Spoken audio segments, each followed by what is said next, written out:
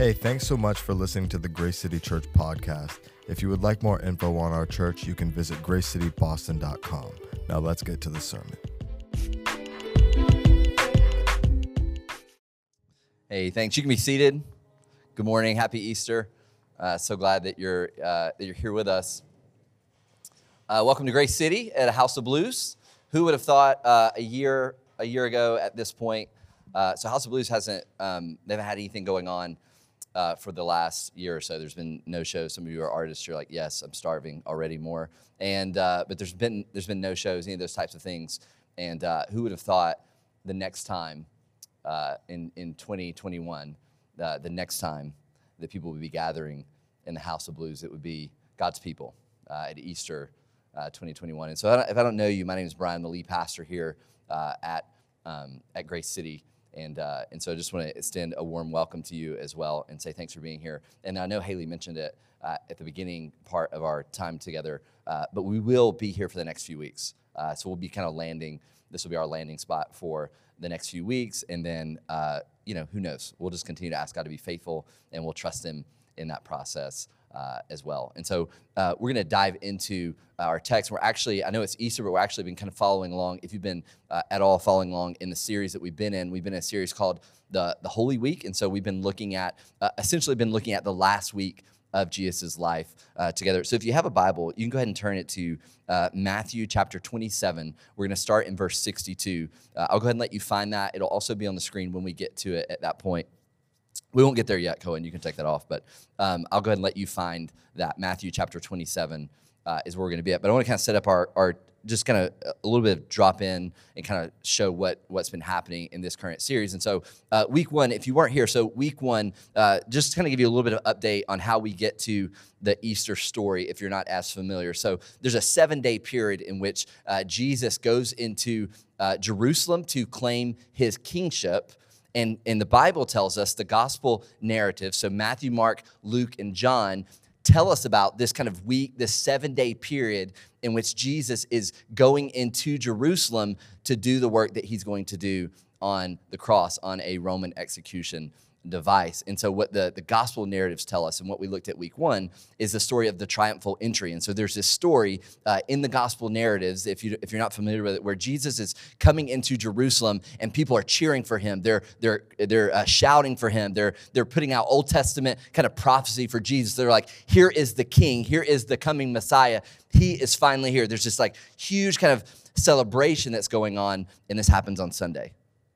And then over the next few days, what begins to happen is we see Jesus take the Lord's Supper. The story is called maybe the Upper Room, if you're familiar with that. They take just a traditional kind of, traditional Jewish kind of Seder Passover meal together. And so Jesus, in that particular narrative, is laying claim to the Old Testament prophecy that God is a God who saves. And Jesus is saying, I'm going to be the one who saves. And so he rolls out of the Upper Room into the Garden of Gethsemane narrative where he's with his disciples. And so he's praying there to the Father, and he's saying, God, I see what's in front of me, and I'm not really sure. I don't want to do it, but I'll do it if it's your will. If it's according to what you've called, I will do it. And so we see in this intense moment of anxiety, Jesus speaking with and pleading with the Father. And in the same moment, we see one of Jesus' disciples come to him and arrest him. And then what we looked at the next week was Jesus before Pilate, this Roman governor in this particular area of Palestine. And he goes in this kind of discussion with Jesus, and he's trying to get underneath. And what we looked at in that week is Pilate's trying to figure out, is this Jesus, this Hebrew teacher, this rabbi that's been gathering a crowd, is he a political leader? Is he going to create problems for Rome?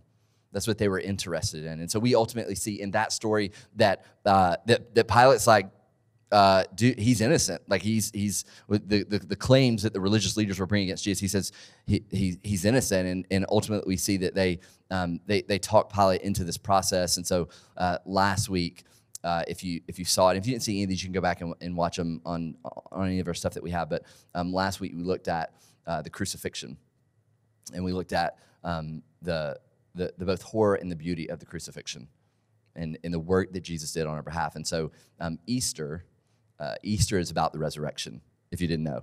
Like that's what we are here today to celebrate. When I was a kid, I actually didn't know that. When I was a kid, like I kind of knew, I don't know if you grew up like me, like I kind of knew that there was some religious stuff going on around Easter and things like that. But apparently, I couldn't have told you that apparently a guy said that he was going to raise from the dead. Like that wasn't something kind of in my radar. I thought it was more probable that a giant bunny would come into my house and leave candy than a guy would come from, that he would rise from the grave. But that's Easter. That is the story. And the resurrection in particular is, I would say, the most significant event in the Christian faith story. I mean, Easter is our day. It is the Christian's day because the resurrection is the most essential thing about our particular faith. It turns out that the resurrection of Jesus is actually the cornerstone of the Christian faith. In reality, right, if the resurrection doesn't happen, then we are a foolish people. And it's funny to think about that the resurrection sounds foolish, but if the foolish thing that we believe wasn't true, then we would be foolish. But it sounds foolish. You follow me there? All right. J.C. Ryle says this about the resurrection because the New Testament leaders saw it as the most essential claim of the Christian faith. This is what J.C. Ryle says. He says, "We need not wonder so much the importance that is attached to our Lord's resurrection.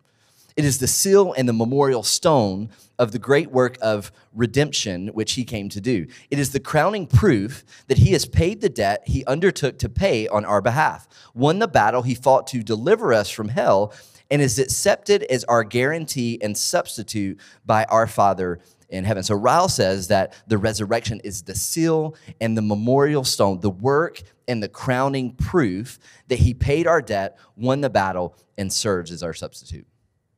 The Apostle Paul, one of the early leaders of the Christian faith and the writer of the majority of the New Testament letters, he writes this in 1 Corinthians chapter 15, 14, and 19 to the church at Corinth. He says this in 14. He says, if Christ had not been raised, listen what he says, if Christ had not been raised, then our proclamation is in vain, and so is your faith.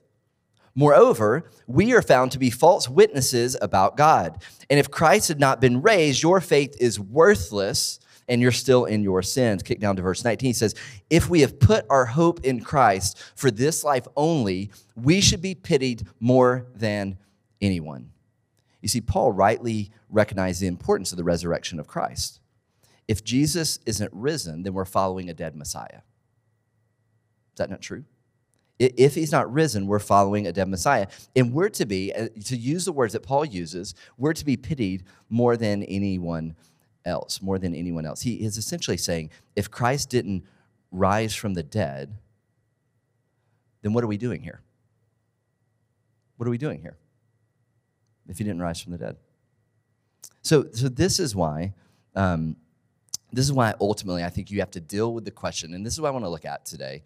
We ultimately have to deal with the question, do I believe in the resurrection of Jesus? Paul says in Romans chapter 10, verse 9, Romans is Paul's like pivotal work. Do you know what I mean? This is like his essential album that he's released. I mean, this is like the letter, Paul's Roman letter is the dissertation. It is like the pivotal work that you got to read, that you got to get in. And listen what he says about the resurrection. He says it here. He essentially says that if you don't believe in the resurrection, this is Romans 10:9. You can just write that down. You have to go there. If you don't believe in the resurrection, you don't experience salvation. You can't. It says you have to confess that Jesus is Lord and believe that God raised him from the dead.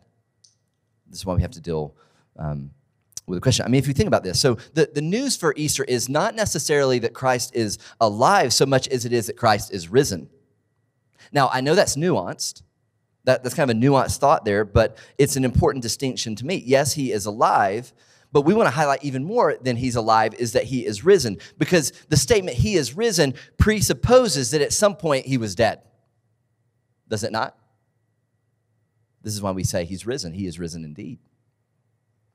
If you grew up in the church, this is why we do this. And so I think before we get to the implications of the resurrection, and so here's what I want to do. I want to look at why it matters, or can it be true, essentially, and then why it should matter for us. But I think before we get into all of that, I think that I want to take a logical look at the resurrection of Jesus. Now, we live in Boston, right? That's where we are, the most logical place in the world. And I respect that. I respect the logic. I'm down. I'm here. I'm for the logic. And so I do want us to take a logical look at the resurrection. I don't think that we have to be necessarily fearful of doing that. God's not afraid of our questions. He's not fearful to dive in. And so we're going to look at, is it true or is it possible? And then does it matter? Okay, so if you have your Bible, Matthew chapter 27, we're going to start in verse 62 of this gospel narrative, and then we're going to talk through kind of this process together. I'm going to pray for us, and then we'll dive in.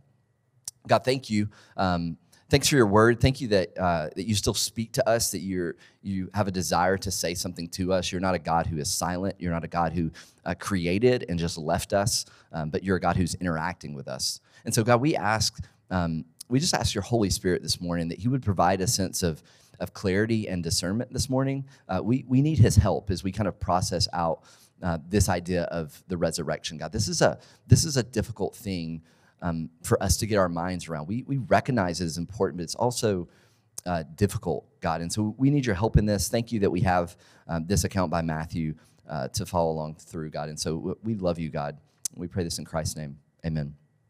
Matthew 27, starting in verse 62. It says this: the next day, which followed the preparation day, the chief priests and the Pharisees gathered before Pilate and said, Sir, so this is the religious leaders. He says, Sir, we remember that while the deceiver was still alive, he said, after 3 days I will rise again.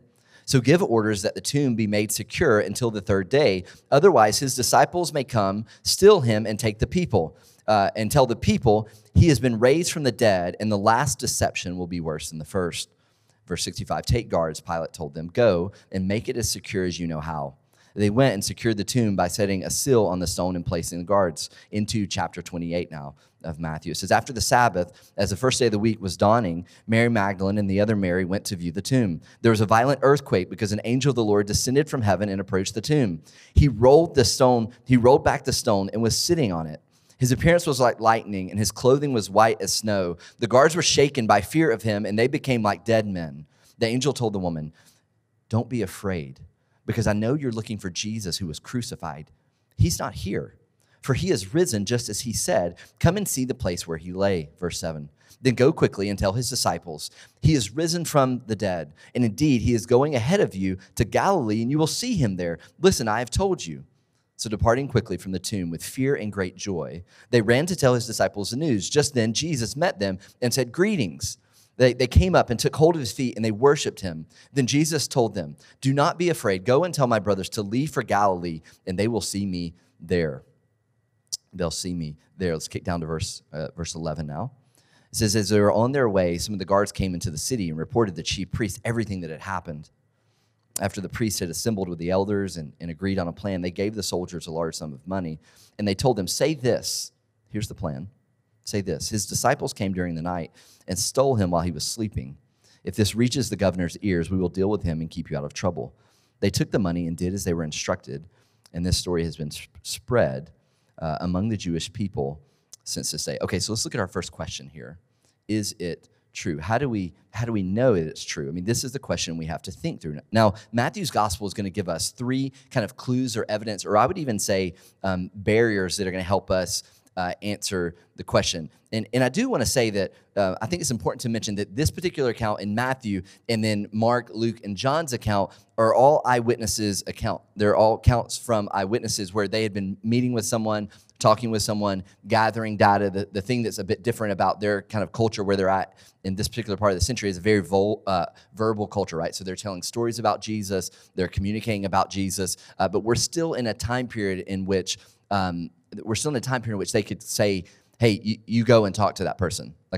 This person actually saw the resurrected Jesus. It's important to understand that these are kind of eyewitness accounts that they could be able to go and say to these people, right? Sometimes we read it and we're so far separated from it that we think, oh gosh, how do I even know all of this is true? Well, they could actually go. It would be similar to if I said, if I started this rumor around that I helped George Lucas with the last 3 Star Wars. You know what I mean? And you'd be like, that explains why they're terrible. If you're a Star Wars person, right? If I kind of went around and began to spread that rumor, right? I put it on my LinkedIn. I began to like sign autographs, director, producer, writer for Star Wars. I don't even know their number. Now I'm showing myself. I don't even know what their number, either 1 through 3, or it's backwards, right? I don't know. Anyways, if I begin to kind of spread that rumor, what could happen? And all my friends, I'm getting all the accolades for that. You could do what? You could, if you know George Lucas, you go to him and say, hey, dude, George, I guess that's what you call him, Mr. Lucas, whatever. Did Brian help you write, produce, and tell the last 3 Star Wars? And he would say, no. Do you know Brian? He would say, no, I actually don't know him. Even though I've tweeted at him a lot of times, he doesn't know me. And so you could fact check that, right? That's a similar type of situation that we have dealing here with these gospel accounts, where it is all of these particular eyewitness accounts that we're seeing. But I do want to say, because we're going to look at a logical, kind of 3 logical things, I do want to just kind of recognize on the front end, and this goes without saying, but I feel like I need to say it. The resurrection is what? Supernatural. It's supernatural. I will never be able to, anybody that I talk to, any secular person, any person that doesn't identify as a Christian, I can give you a logical case for the resurrection. We can look at all these things while at the same time still recognizing that the resurrection is supernatural. I mean, if you're looking at the text, what does it say? Look, if you look in verse 2 of 28, it says that an earthquake happened, an angel of the Lord descended from heaven and approached the tomb. That's supernatural type stuff going on, like out of this world type of situation. So I do want us to kind of, as we're thinking through these, we got to remember that particular part. Okay, let's dive in. I'm going to run out of time. All right, Matthew 27, 62 through 66. Let me read it again just briefly. It says, the next day, which followed the preparation day, here's kind of the first thing that we're going to see. The next day following the preparation day, the chief priests and the Pharisees gathered before Pilate, and they said to him, hey, this guy had a plan that he was going to rise from the dead, and we need you to take care of it.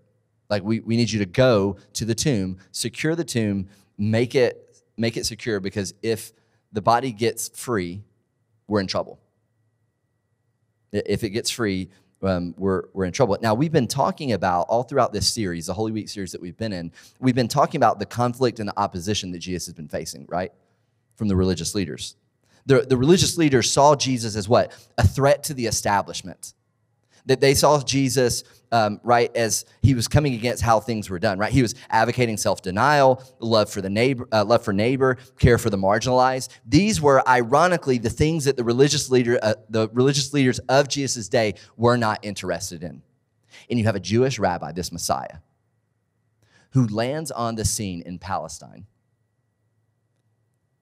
and preaches self-denial, care for the poor, care for the marginalized. He's elevating women. He's doing all of these things. And the religious leaders are saying, no, we got to stop this. This cannot happen. We've worked too hard to get here. So now, looking at this, who are they fearful of now? Not Jesus. Why? They presume Jesus to be what? Dead. Now the story is telling us that they're fearful that his disciples are going to kind of bring something about. See, Jesus wasn't the first Jewish revolutionary to hit the scene. We know from Acts chapter 5, if you read Acts chapter 5, there were several kind of Jewish revolutionary leaders that came about that would kind of pop up, gather a crowd, cast a vision, and then they would what? It would be squashed out, the leader would be killed, he'd be in prison, and it would be over with. And so they're trying to keep the Jesus movement, the way of Jesus, right? People of the way is what they called them. They're trying to keep this down. And so the text tells us that they conceived a plan that they wanted to protect against this perceived resurrection. And so here's the first barrier, and I would say evidence to the resurrection. The first barrier and the evidence to the resurrection. So the Roman government sends trained guards to the tomb. Now, you have to remove any kind of preconceived notions about these guards, right? This is not Ben Stiller Night at the Museum situation. These are trained killers. These are Roman guards. These dudes will squash you. We know that they could lose their job for failing in their job, right? They're not worried about a pay cut or demotion. They're worried about their life. All right, so Roman guards going to the tomb, not Ben Stiller. Roman guards going to the tomb. They're there with motivation to see their orders through. Their motivation is high. And so the text tells us in Matthew 28, 1 through 4, it says that an earthquake happens, and an angel descended from heaven, rolled the stone back. And then in verse 4, it says that the guards were so shaken by fear that they became like dead men, which I think is an appropriate response, personally, right?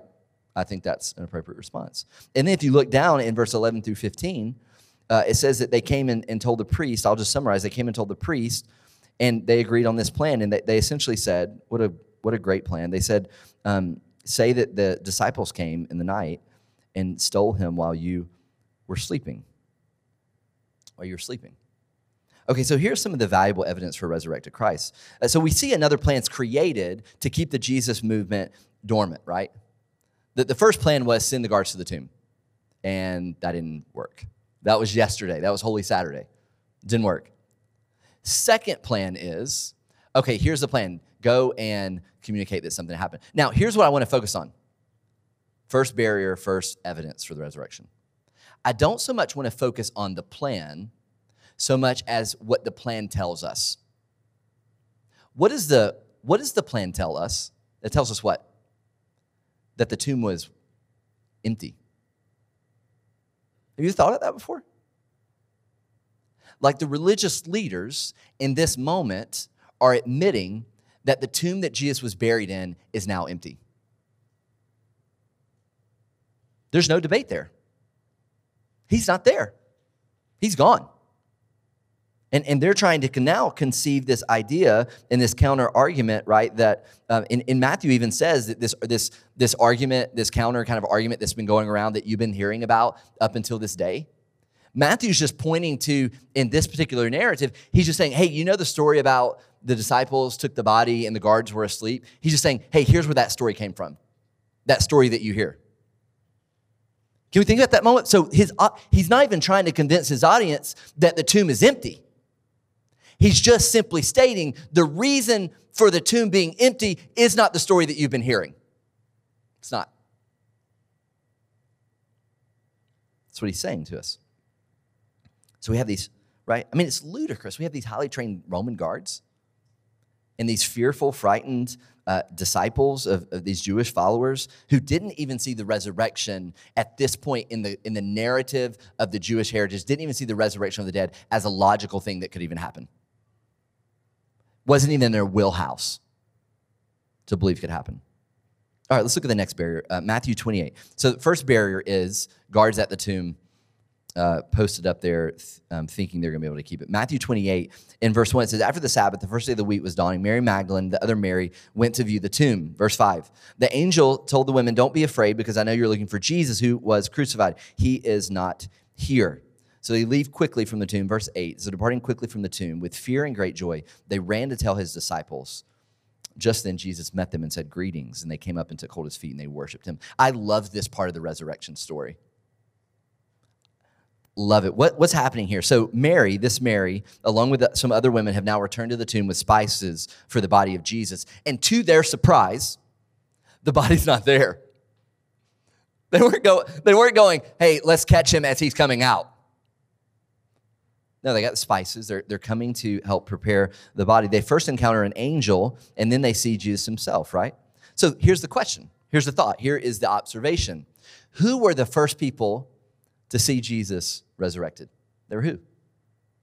The women, the sisters, not the brothers. This is who saw them. Now let's consider this for a second, right? If the biblical writers want to make up a story, a fabrication, an experience, what you have to understand about the viewpoint in Greek culture, in Jewish culture, and in Roman culture, women could not inherit property. In those days, we know, according to the Jewish historian Josephus, that a woman's testimony in court would be thrown out, that it wouldn't hold up. Just wouldn't. Women in these days had no value, didn't have value. And so if the New Testament writers, these early followers of Jesus, are going to make up a fabrication story and experience about a resurrected Jesus, they are not going to use a group of women as the primary eyewitnesses. Right? You would look at them and go, that's so dumb, Matthew, Mark, Luke, John. Like, why would you do that?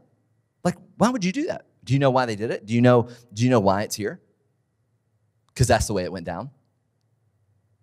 They're just telling you what happened. They're just simply stating, hey, this is what happened. Mary and some other women are there, and we're just going to say what it is. You can culturally dismiss it if you like, but we're just going to put it out. This is what it is. This is what happens here. All right, what's the third barrier? So first barrier, Romans at the tomb to guard. Second barrier is women as primary eyewitnesses in the story. And the third barrier we see in here at the end of Matthew's account. In Matthew 28, verse 10, it says, then Jesus told them, don't be afraid, go and tell the brothers to leave for Galilee, and they will see me there.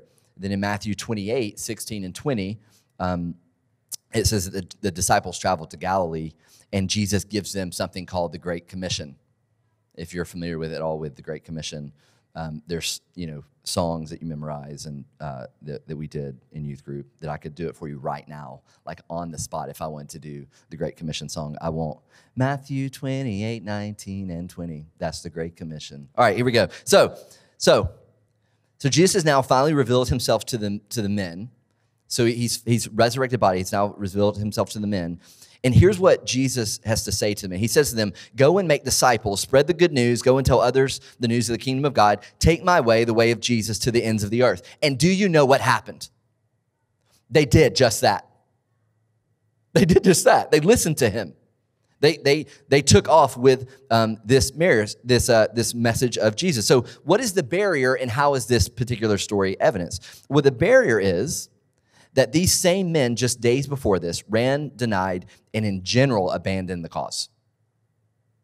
Ran, denied, and abandoned the cause of Jesus. These same men that he's now meeting with, they're out. Well, why did that happen?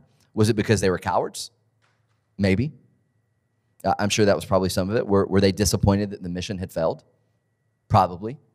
What was it? Now they're thinking, man, all of this that we've been working towards is over. The perceived power and influence that we could have had is now gone. Do you know what I think it is? It could have been any others. Do you know what just my thought on human people, on why the disciples have taken off? I think they were heartbroken. Jesus was their friend, their leader, their Messiah, their teacher.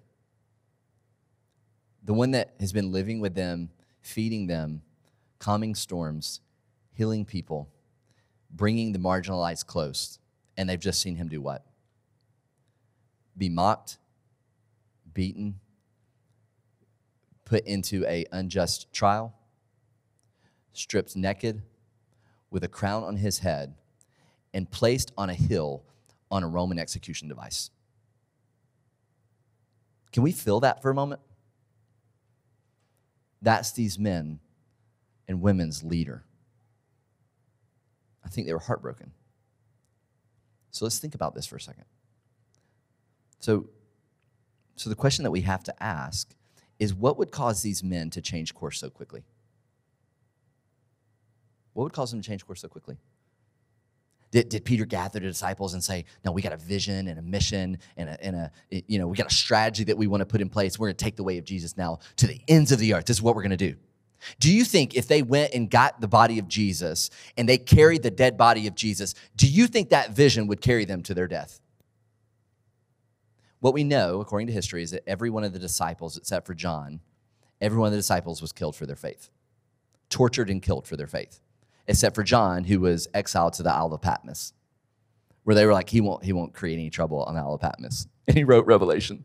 Anyways, he's like, thanks for the space, guys. What would do that?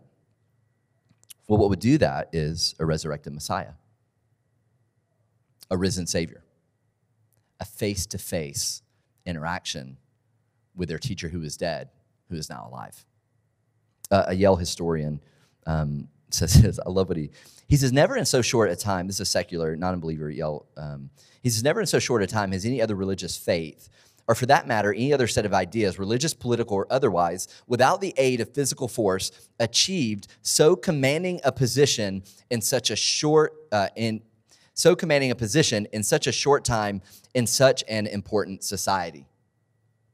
So you hear that? He says, never happened before this quickly. And then that same scholar says this. I really like this. He says, the more one examines the factors which seem to account for the extraordinary victory of Christianity, the more one is driven to search for a cause underlying them all. It is clear that from the very beginning of Christianity, here it is, here's the line, that from the very beginning of Christianity, there must have occurred a vast release of energy, virtually unparalleled in history, without which the future course of the religion is unexplainable. I actually really respect this, right? I mean, what is he doing? What is he doing here? We have this kind of a good secular historian, right? He's trying to be a good secular historian that is taken serious by his peers, while at the same time getting as close to the line as he can without saying, I think something supernatural happened here. You got to respect that. Keep his job. I get it. So he just says, some vast release of energy. Yeah, it was a vast release of energy. It was a risen Messiah. Is what was interjecting into this particular thing. Now, historians come up with all kinds of reasons why they think the way of Jesus pursued so quickly. Some people think it was because they create a sense of belonging and community that no one else was doing. I think that's legit. I think that's a legitimate thing. Some people think it was because the early Christian church was so compassionate. There was one church in Alexandria. Life wasn't very valuable then, and if you had a baby, especially if you had a girl, this is why I say that the way of Jesus has risen the value of women. If you had a girl, you could just throw the girl, any baby, but usually it were girls, you could throw them in the river, just leave them on the street. And so what we know about church history is the church at Alexandria was actually going through the streets and gathering these babies and taking them back to the church, and the church was adopting these babies. Who doesn't want to be a part of that? Who's that not appealing to? Now, I think all of those things are great reasons and attractive reasons for why you would want to join the church, right? But it still doesn't account for why a group of people in the midst of all kinds of other people would do this. Why would they create a community and a sense of belonging like no one else? Why would they be compassionate like no one else? Why would they do these things? A resurrected Messiah. See, what we see actually happens is these perceived barriers have done what? They make the message stronger. It's like the process that still goes through to be stronger. It's a violent process. It just makes it stronger. Okay, 3 implications here, and then we'll be done. I'll pray for us, because I don't want this to be primarily intellectual and heady. So why does the resurrection matter? Why does it matter? Here's first thought. If you're taking notes, you can write this down. The resurrection matters because it means that God is reconciling all people. It matters because he's reconciling all people, everyone, right? So the Bible talks about we're reconciled to the Father. To be made righteous, which is what the Bible uses a lot to say that we're made righteous through Jesus, means what? It means right relationship. And the resurrection meant that God was reconciling all people to himself. If we go back to the first eyewitness story, what do we see? We see women as the first story. I mean, think through that, right? One of the main women, Mary Magdalene, the Bible tells us at one point, had 7 demons, which would have done what? Would have marginalized her even more to be someone who had 7 demons at one point. And so let's kind of settle into what God is doing here, right? He takes women as the first kind of primary eyewitnesses to the story, and a woman who had 7 demons at one point, and says, I'm going to place her at the primary eyewitness to the resurrection. God's doing what? He's saying, I am doing something new here. I'm creating a new community, a different community. If we run around this room, and I would love to, but we don't have time. If we run around this room and we're just like, hey, give me your story. Tell me your story. Like, what's your story? What's your background? What's your family like? What were your parents like? What was your kind of, just situation like? Just kind of walk through all this. What is your kind of socioeconomic status, right? I mean, the church is kind of breaking down all these types of things. It's like, hey, your income doesn't matter, your background doesn't matter, your ethnicity doesn't matter, your political affiliation doesn't matter. All of these types, your value, your gift set doesn't matter. Like all of these things, at the end of the day, we're not checking them on the way in to see if they fit a perceived kind of view that we have. This is God's church. This is why it should be so radically different than the world in which we live and operate in. And who did this? God. And how did he do it? The resurrection of Jesus.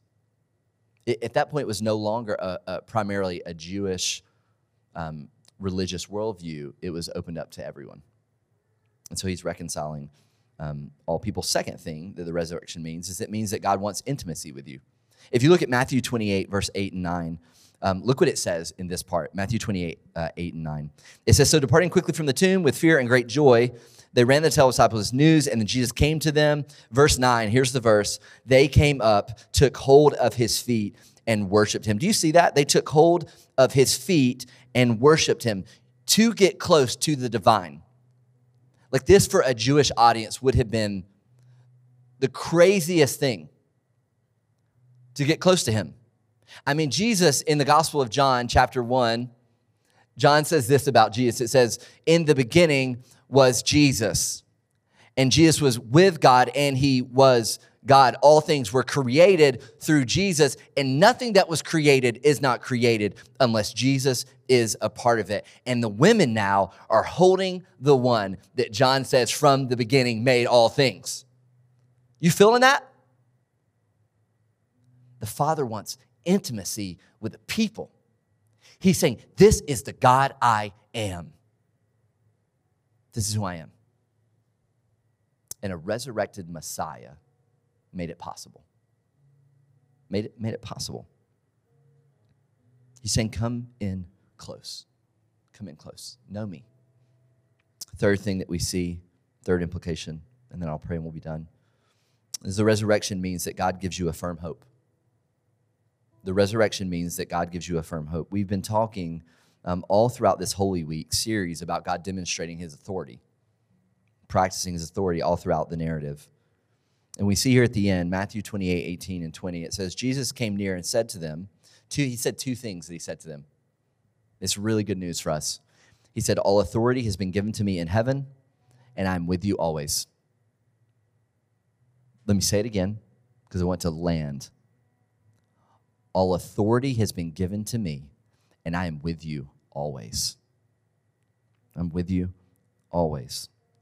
Now, perhaps you, like myself, have had a tremendous sense of hopelessness in this past year. Just hopelessness, right? What does God do here in the resurrection? He aims to overcome our sense of isolation, loneliness, and abandonment. Do you know what God did in the resurrection through Jesus? He closed the gap. He took the initiative to close the gap that the Bible said exists between us and God. This is what he did. See, the Bible says that when we were born enemies of God, separated from God, not in the family of God. And so God, surveying the situation, knowing there's rebellious people, did what? He took it upon himself to close the gap. And that happened through a resurrected Jesus, through his son. And so he wants to give you a firm hope. Firm hope. And so maybe you're here and you've been looking for hope somewhere else and it's not landing. It's not working. You put a hope in a relationship, in a financial status, in your portfolio, in your position, in your ability, and it's not working. You continue to experience brokenness, relational brokenness. It's just not working, man. Maybe today you need to trust a resurrected Messiah, one who closed the gap on your behalf. Maybe you need to commit your life to him as Lord. Admit to God the Father that you are born in sin and rebellion, and you've gone your own way. Maybe you're here and man, maybe you identify as a follower of Christ, but you've not been doing the work to kind of bring people into this kind of nature of the church of saying, man, God is for all people. Maybe God's been calling you to do that, but you've been real timid and scared, and you just you're not doing that. Or maybe you've been qualifying the worth of people based on how they look, what they make, their ethnicity, or their political affiliation. And God tells you that is sin. That his gospel is worth all people. We do not have the right to determine who we take the gospel to.